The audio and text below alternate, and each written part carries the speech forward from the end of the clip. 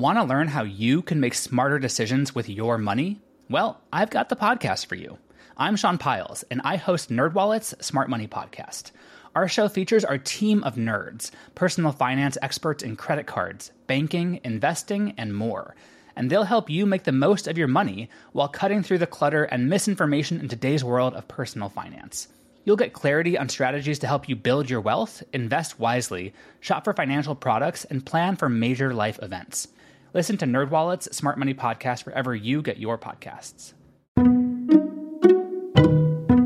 Hello, I'm Lynn Norris. Here's your daily tip from the experts at Real Simple.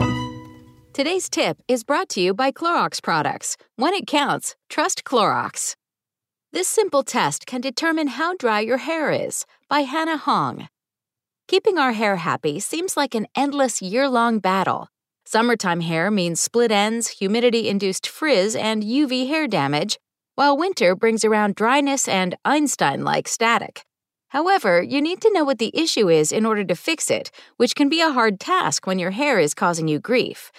If you can't tell if your misbehaving strands can be chalked up to dryness or something else, Leah Harge, a hairstylist in Chicago, Illinois, says there's an easy test to find out. The answer lies in your hair's porosity levels, which indicate the cuticle's ability to absorb and retain moisture. Porosity is the characteristic that will help to determine how much moisture hair needs, says Harge. High porosity is dry and needs the most moisture, whereas low porosity needs the least. Luckily, you don't need to be a trichologist or have fancy tech materials to measure your hair's porosity. A simple water test will do. First, shampoo and rinse hair to remove any product buildup.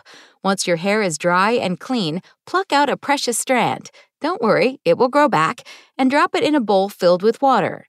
After letting it set for 2 to 4 minutes, watch the strand to see if it sinks to the bottom of the bowl or floats at the top.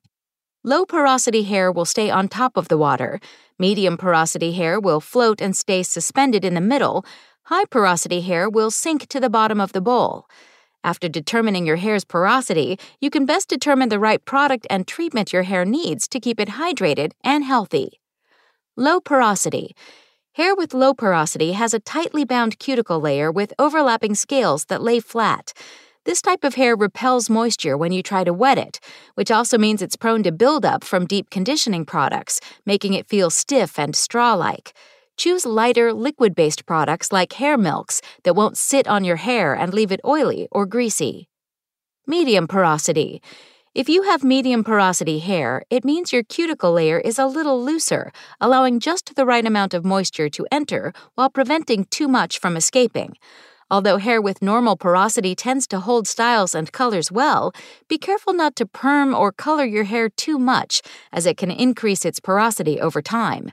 Use occasional deep conditioning treatments with protein conditioners to maintain its hydration levels. High porosity.